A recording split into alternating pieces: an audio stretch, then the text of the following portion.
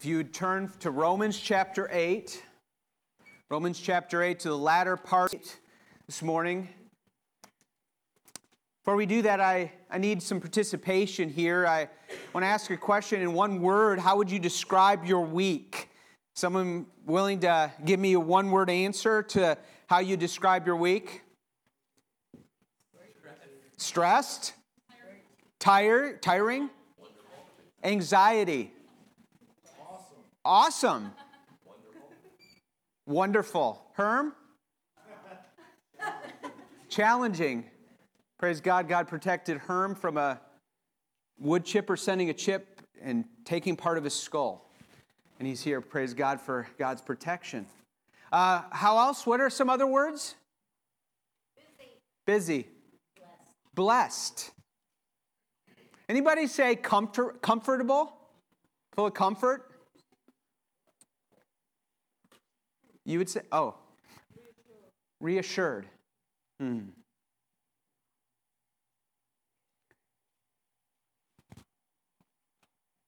want us to think about the word comfort, comfortable.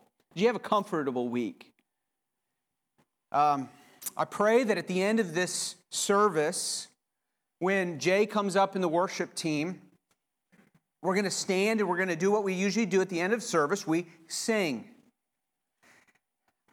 I pray with God's help, we will sing, and we'll be able to actually, not just because the words are on there, but our hearts would be welling up, all of us, even those that are usually like, I'm not a singer kind of person. Well, all like, the truth will compel us to be singer type of people this afternoon or this morning. And we'll sing, "Then sings my soul, my Savior God, to thee, how great thou art." As we ponder, when I think that his Son, not sparing, sent him to die, I scarce can take it in. Before we do that, let's talk about comfort for a minute. How many of you, with a raise of hands, like comfort? If I could jump right now, I would jump as I raise to get that hand higher. How many of you guys like camping? So if you said comfort, put your hands down. You don't like comfort if you like camping. That was a side. Comfort. Think about comfort in relationships. Do you have comfortable relationships? And then do you have uncomfortable relationships? Yeah. Some relationships are great.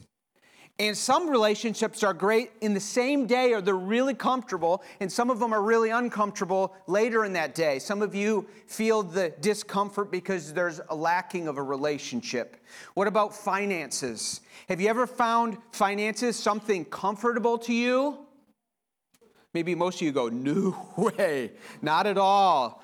Now that subject sends shivers down my spine, or it makes me fearful. Or some of you experience the discomfort from finances, but also can experience comfort when, that I got that bonus or that unexpected gift or whatever that was. That's comfortable. What about the comfort that's related to health? How many of you would associate or know what I'm talking about when you say, I feel comfortable when it comes down to health? I feel good today. And no, my comfort level is really low today because of my health. I know that you're all over the spectrum on that. In this passage of Scripture, this extended passage of Scripture, Paul uses 7 words later on when he says tribulation, distress, persecution, famine, nakedness, danger, and sword, discomfort. Last thing I want to ask you is if you were to, I'm not going to ask you to say it out loud, but if you were to rate your life right now in the comfort, how you're doing, are you comfortable or uncomfortable in your life? What's your level of comfort? Would you give yourself a 1 being, it's just really uncomfortable, and 10 would be so amazingly comfortable. I mean, like, I can't imagine it getting more comfortable. where would you put yourself and why? Think about that for a second. And what if I were to say that your existence in life, your existence is going to have two phases. Phase one will last maybe 70 years, if by reason of health and length, maybe 80 and 90, or 30 or 40. And that's phase one. Phase two, from the end of phase one, forever. I mean, you want to use an illustration. Phase one would represent a little thimbleful of sand. Phase two, the length of that would be all of the beaches of the world, all of the sand dunes of the world, deserts of the world, times 1 million. Forever is forever. That's phase two. Let me ask you this. What would be good for you if you had to invest in the comfort of only one of them as a priority? What would be good for you to invest in? Phase one or phase two? Thimbleful, short. Yes, 70 years seems long, but 80 years seems long, but forever is forever. God's word calls us to change our perspective on what's good and what is comfort and what is lasting comfort and what is short-term comfort. And I pray that God's word would just, with the promises and the truths, the spiritual realities as we face a week that had words like you guys described, we would have our hearts and our eyes transformed by God's word, God's promises, as we look at this glorious text in Romans 8, especially verse 32. But to set it up, would you look with me at verse 28? It's a very familiar verse. It's an awesome verse. It is not just a cliche verse to use when somebody's suffering, but oh, we need it when we're suffering. Those who love God, He works all things together for good. For those who are called according to His purpose. For those whom He foreknew, He also predestined to be conformed into the image of His Son, that they may be the firstborn among many, that He might be the firstborn among many brothers. And for those whom He predestined, He called, and those whom He called, He justified, and those whom He justified, He glorified. What then shall we say to these things? If God is for us, who can be against us? He who did not spare His own Son, but gave Him up for us all, shall He not with Him freely give us all things? Who is the one who condemn? Who shall bring any charge against God's elect? It is God who justifies. Who is to condemn? Christ Jesus is the one who died. More than that, He was raised, who is at the right hand of God, who is indeed interceding for us. Who shall separate us from the love of God? His answer is no one successfully. They may kill you. Cancer may kill you. Persecutors may kill you. The devil may seek to take your life, and sometimes God has allowed that to happen, but He didn't win, because no one will separate us from the love of God. There is more than phase one in our lives, in our existence. Phase two begins at our death or when Christ returns, and it goes on forever. So last week, we saw and looked at the passage, verse 31, if God is for us, who can be against us? And the answer is no one will ultimately be successful against us. Ultimately. But of course, there's enemies all around us, against us. Question number 2 is found in verse 32. And the question is, will he not with him graciously give us all things? And Paul's implied answer is, yes, of course he will. He'll give us all things.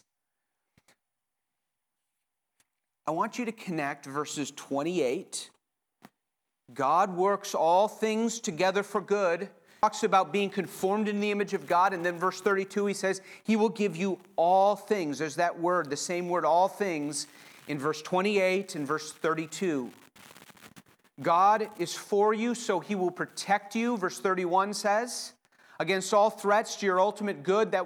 That's why we could sing, I'm no longer slaves to fear, I am a child of God.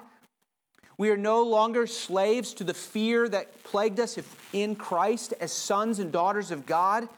But verse 32, since God is for you, he promises to give you all good things. And in this passage, I love this passage.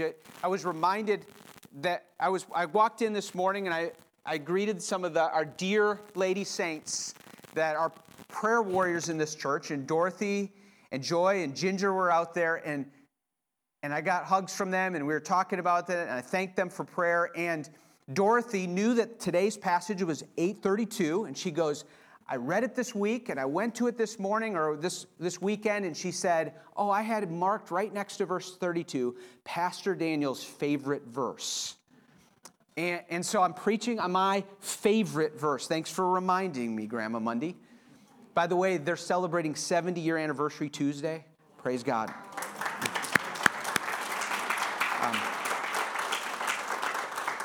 Okay.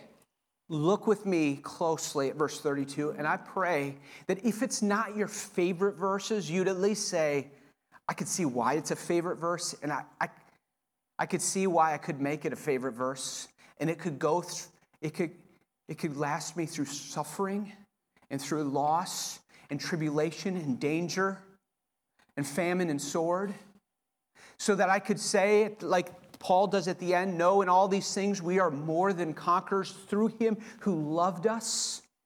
Look at this verse. He did not spare his own son, but gave him up for us all. How will he not with him graciously give us all things? In this passage, you have two parts. I'm going to take it in reverse order. You have a foundation in the first half. Or I might even call it a fountainhead. A foundation it's the support behind the other part. It's what roots it. It's what makes the rest of it stand and be possible. But I'm going to call it the fountainhead too, which is like the life source. The fountainhead of a water stream is where the water's coming from. Where the promise is coming from is this first half. We're going to look at that second in this sermon. But see the promise at the second half of this verse? The promise is, how will he not also with him graciously give us all things? This is the appeal of a pastor embracing suffering saints and going, God did something for us so big. He looks them in the eye and says, will he not give us everything we need? Everything? And they look at him with tears in their eyes and say, everything. Here's how I want to summarize this promise. So let's take it in two order. We're going to look at the promise and the foundation. The promise.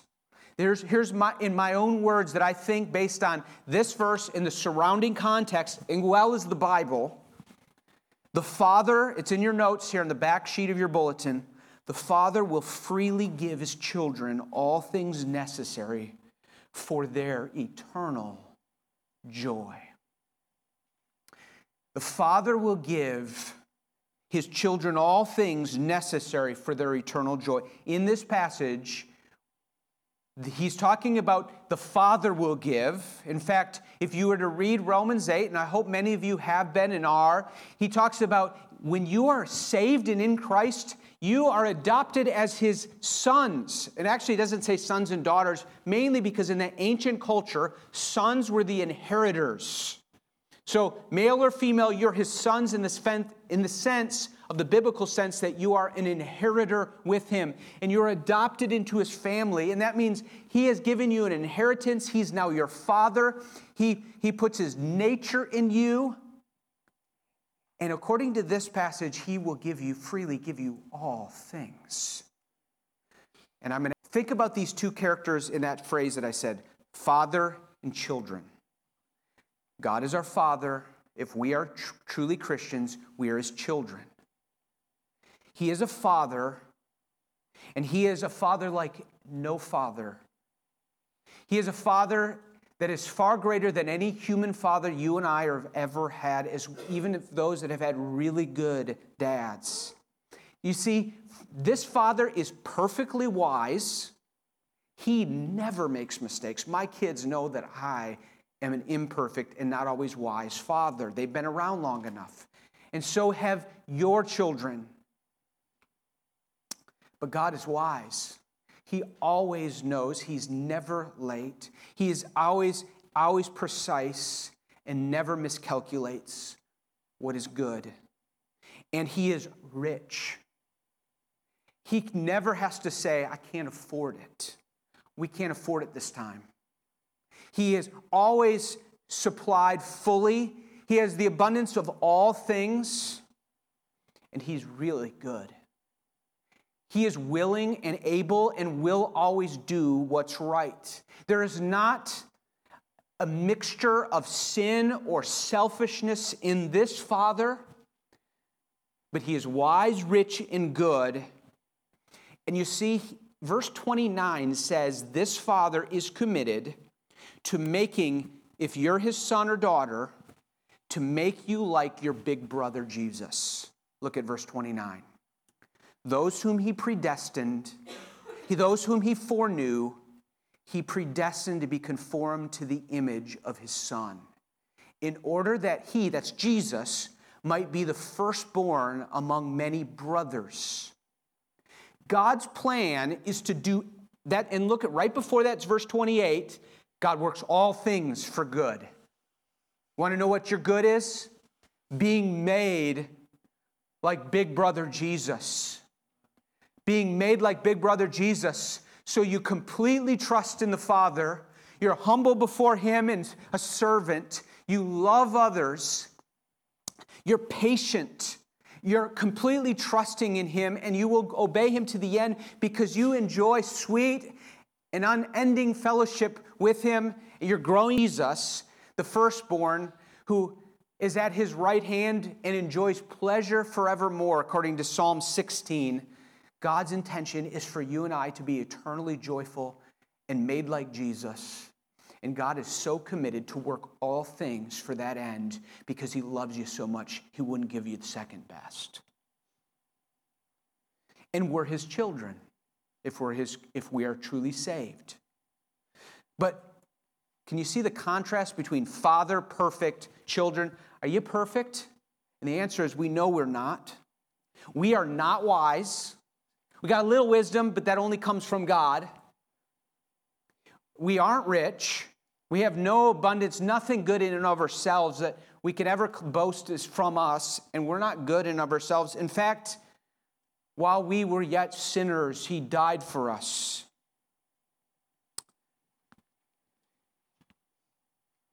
Now, I want you to see the all-encompassing nature of this verse in verse 32. It's all-encompassing. It is so expansive. It's so extensive to everything. He will give you all things. All things? That promise, could that be true? For his purpose, which is for our greatest good. We parents always know that when we say all things, that we're going to do good for our kids, that also means I'm not going to give them everything they want. But this passage says he will give us all things. So what does he mean? Now, let me use this illustration. If I told my kids, came home this Sunday and I said, hey kids, good news. We're all going to England next summer, our dream vacation, And we're going to see all of your favorite sites. So start doing some investigating about where your favorite sites are. We're going to go there. And they get excited. They're thrilled about this. They want to do this. This is exciting. It's going to be a 3-week trip and all of this. And then I look at them, and they look kind of nervous, or they look kind of disturbed. And I go to one of them, and I say, what's wrong? And they said, well, I've been thinking about this, and I'm kind of concerned and worried as I really dig into it that what about passports and the cost and directions to where we're going to go and booking flights and hotel reservations and car rentals and money for souvenirs? I mean, there's a lot, Dad. And what if I replied, hey, don't worry about that. This is my treat. I will freely give you all things. Now, the next few days, now what did I mean here? I meant for this trip. But in the next few days, I see one of my kids getting ready to go to the car, and I say, what are you doing? They said, Dad, let's go to Best Buy. And I say, why? You said you're going to give us all things. And I want to get a TV for every room that I possibly use in this house. And I would say, no, son, because it would be a son. When I said, I will give you all things, I meant in context of this trip. When God says he will give us all things, he means in the context of what's truly good for us, namely our eternal joy, our being made like Jesus. So I want to dig into that for just a few minutes. This takes paradigm shiftings in our hearts. This is a paradigm shifting or a perspective changing thing. To be honest, the whole gospel is. It turns our world upside down where before we're so wired to think, I want to be comfortable today. I want to be healthy so I can feel good. I want relationships that are comfortable. I want a money situation and job situations that are comfortable. I don't like today's weather because it doesn't make me comfortable, or it does.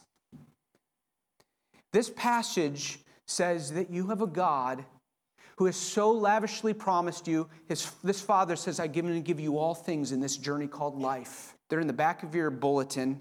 It's going to be most helpful if you have that. If you didn't have a bulletin, I hope that you can either take notes or just take it in.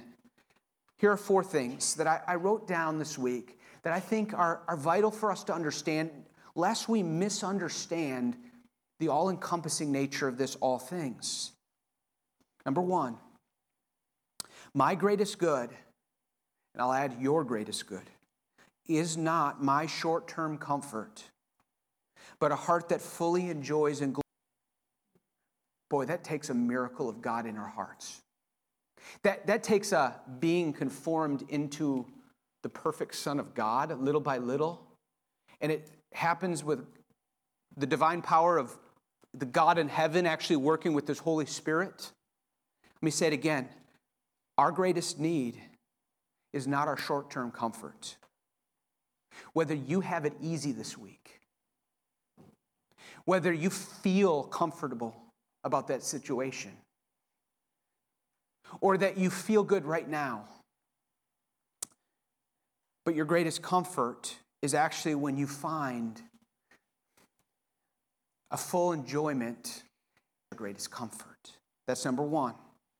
Number 2, my greatest comfort in the short term comes as I grow to fully trust and enjoy God and His glory more than any comfort or earthly comfort. Did you catch that? Our greatest comfort in the short term comes as you and I grow in the midst of the discomforts of this life to fully trust the God of verse 32, verse 31, and verse 36, all of Romans 8, to fully trust and enjoy that God and His glory more than any earthly comforts. God in His grace cares about us enough so that we can, like Paul, say, I prayed for a thorn in the flesh, an affliction that was hounding me, that's 2 Corinthians 12, over and over again. And I asked God to remove that affliction in my life. It might have been physical or emotional or both, or spiritual. It came from Satan. And He said, no, I'm not going to remove it because I love you so much. I care about your long-term comfort in God. because I want to show my grace to be sufficient in your life. He ends that passage, says, God didn't take it away, but I rejoice in my weakness because Jesus is shown sufficient, adequate, enough in my life. And I have grown to know and love him so that I could say, take earthly comforts, but give me Jesus. So, number 2, my greatest comfort in the short term comes as I grow to fully trust and enjoy God and his glory more than any other earthly comfort. I do believe these are really important statements, that if you took these statements along and you spent some time meditating on verse 32, because that's our memory verse this week, do you ponder those things and then you look at your difficulties this week through the lenses of these truths? May God use it to point you to this God. So here's some application to this. Number 3 and 4. My need today, number 3, my need today, your need today is to learn to trust and enjoy all that God gives. That's the good and the bad, through the lenses of his love for me, his love for you. We need to learn to trust and enjoy all that God gives, the good and the bad, through the lenses of his love for me. And then 4, my need today is to learn to trust and enjoy all that God withholds, the good and the bad, through the lenses of his love for me. The concept of God gives and he withholds. How many of you have been in a place where you've prayed for something really hard? You prayed often and regularly because it really is distressing to you. It could be health, it could be a loved one, it could be some affliction or just really difficult work situation, and God has not yet given you what you asked. If you've been in that situation, raise your hand. I think almost all of us will say, I've experienced prayers, I've prayed, and God didn't give me what I asked. I want us to think in terms of the fact that verse 32, that God is going to give us all things. That means, I want you to think in this terms. He gives us things, and in giving, he also gives by withholding things. Giving and withholdings in our lives for our good. Now that takes a lot of faith and trust that he's so good and rich and wise, that he knows what he's doing, and that he's committed to my good and your good, our truest good, our phase 2 comfort. I love what J.I. Packer in Knowing God wrote. Just so beautiful. Listen to this. This is for those that truly embrace and know this love, a God that's committed this way to give us all things. One day, in phase 2 that is, one day we shall see that nothing, literally nothing, which could have increased, and that nothing, literally nothing, that could have reduced that happiness has been left with us. What higher assurance do we have than that? I want you to think about right now, I'm sure some of you are in a place about your family. You think about about family situations. And family is a good way to start to think about, God, what have you withheld from me regarding family? What are you giving me with family? Some of you, as you think about family, and you think, is God giving me all things through family? The parents who are great and teach you God's word and discipline you is part of God's giving you all things. And the parents who are actually unjust and unloving are bad parents. If we believe that all things work together for good, God in his wise, yet sometimes mysterious mercy can turn those things for good, and so they are part of his withholding of something good in order to maybe draw your heart to the greater Father. The children that you feel right now are so overwhelming are still part of God's good things, either with his giving you trials and giving you blessings, parents, as well. I know there are some that have been withheld from children. And even those through the lens of this, if we believe that God is giving us all things, God has so worked in your family life, with children or no children, in order to pursue your long-term, eternal joy in him. It could be the marriage to a spouse that you so desperately want and you don't have, or the broken dream of a marriage. You have a marriage, but it is so far from ideal, and it's a disappointment.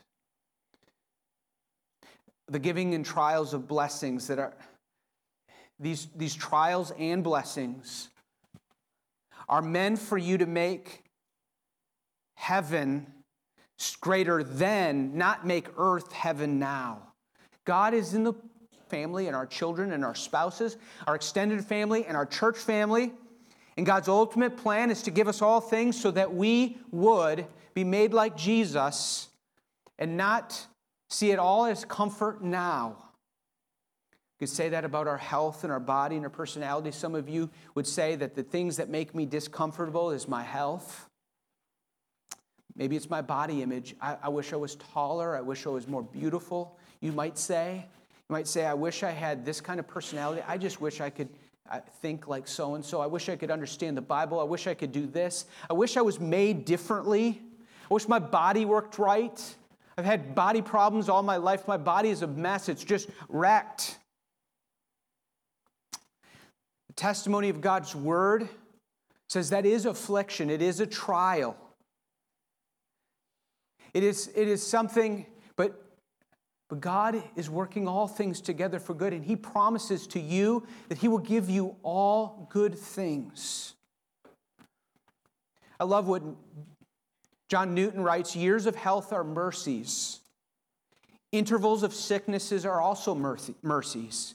To the flesh, they're not joyous, but they're grievous. But there need be for them, and peaceful fruits of righteousness to be gathered from them, if not immediately, yet afterwards. Afflictions are either small daily medicines which our physician and best friend sees that our spiritual maladies require, or our sicknesses are furnaces to prove and purify our graces, or manifest this power and love to us in us and by us. When God darkens our sky and brings a cloud over us, it is ground on which He designs to paint His covenant rainbow. The rainbow is a beautiful and wonderful appearance, but it is never seen in fair weather. If we had gone to heaven as upon a carpet with all the way, still we should have been losers. He writes that in comfort to a dear sufferer.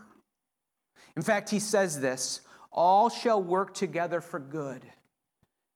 Everything is needful that God sends. Nothing can be needful that He withholds. Do we believe that? Do we believe that about our job or our finances or our school or our parents or our affliction and our health? All things are given to us. Is that promise really true? That today you can go home, you can pillow your head tonight and say, Father, thank you that you freely give to me, your child, all things that are necessary for my eternal joy. Help me to really believe that when the comforts of this life are pulled away, and when you give me comforts, help me to just keep perspective what it's all about. Lastly, could God use my past sins and even my present sins as all things to work together for good, to make me like Jesus and give me eternal joy? Let me say this. You might be sitting here and thinking, what about all my past sins? He can work all those things. I have guilt. I have shame. I'm dealing with the consequences of the troubles in my life and the decisions that I made. Let me tell you this, that the Scriptures, I believe, clearly makes it that God is working for your good and really can work and does work even through our sin. That doesn't mean that God is responsible for you when you sin. God is never the author of sin. We can never say that. But God uses our past sinful behavior. We should never go, well, God's going to use my sin, so I'm going to sin, let grace abound. Romans 6 says, may it never be, never think like that. But I want you to think in terms of all things are given to me, including my past that is troubled and full of my own sins, and I feel the consequences of those sins. And yet my God works all things together for good, and he amazingly loves me, and he's gracious to me. And he's going to even work those sins in order to humble me and cause me to be more dependent on him, to run to him, to know how weak I am as a sinner and how needy I am of his grace, and that he is good. And as we're going to see in the coming verses in the next week, it is God that justifies. It is Jesus that died for us, that he rose, and he is at the right hand interceding for us. What can separate us sinners from the love of God? Well, when we were sinners, he died for us. So let me just park on the foundation before we close.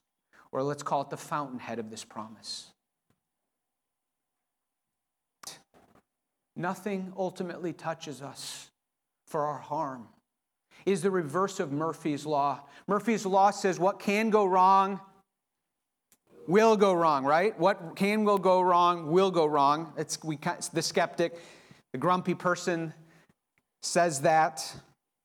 This passage says what can go right will go right for the believer ultimately, because God is at work in you. What's the fountain of that? What's the foundation of that?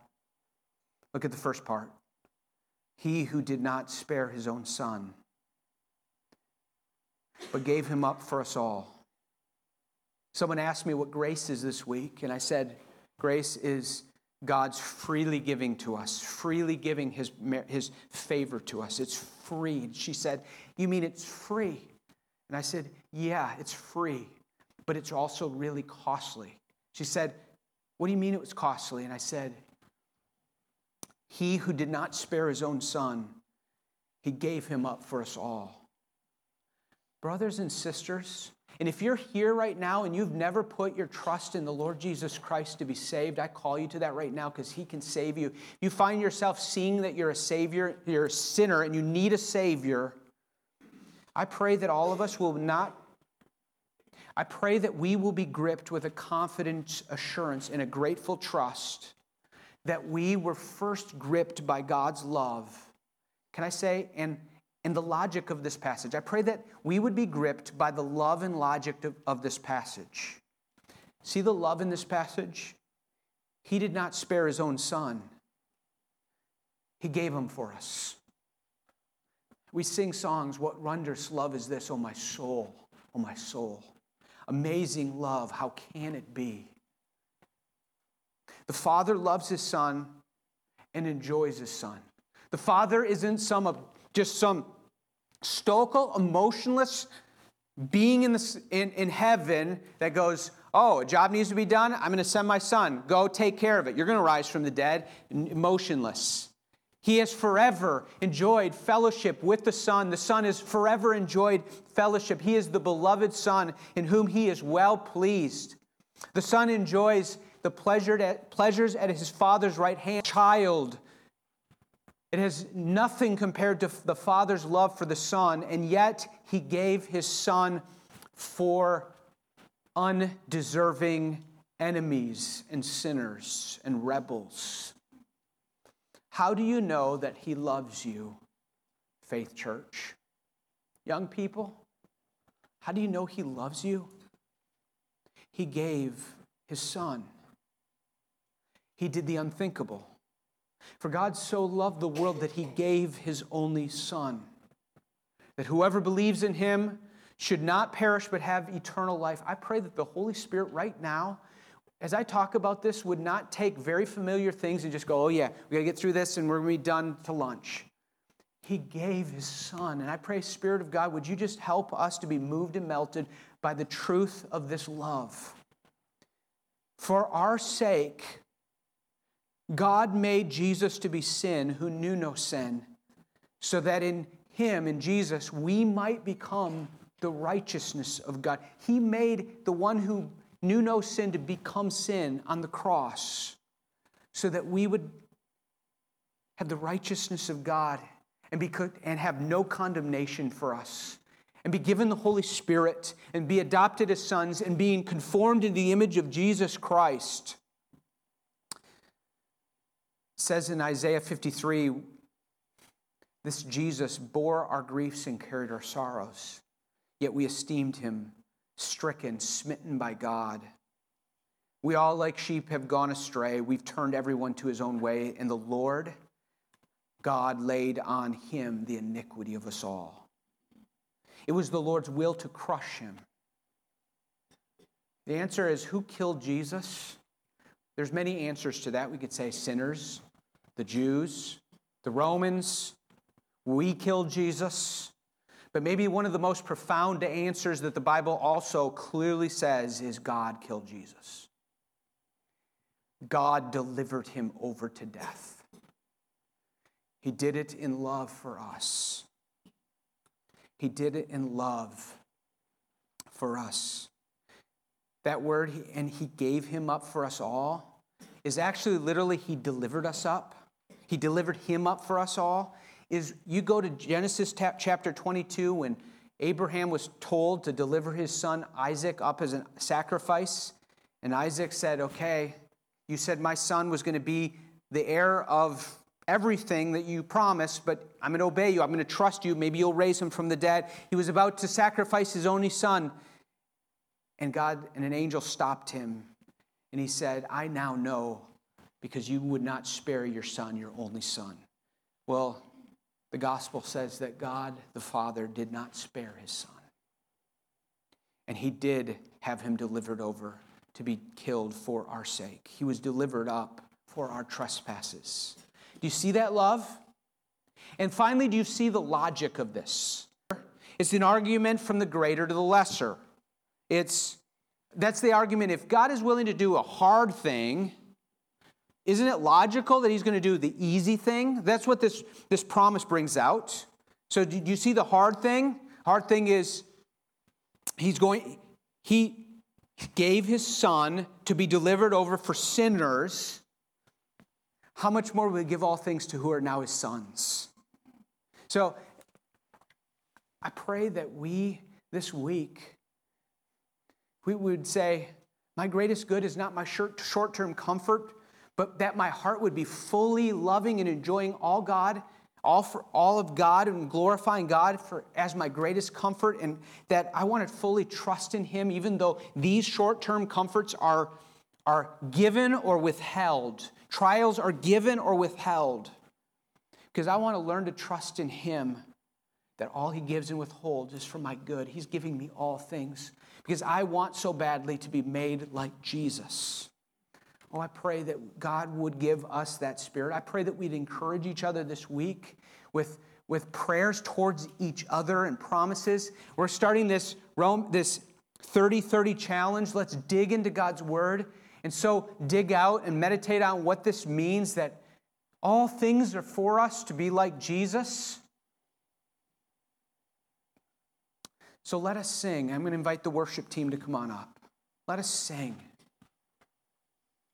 Let's sing like never before.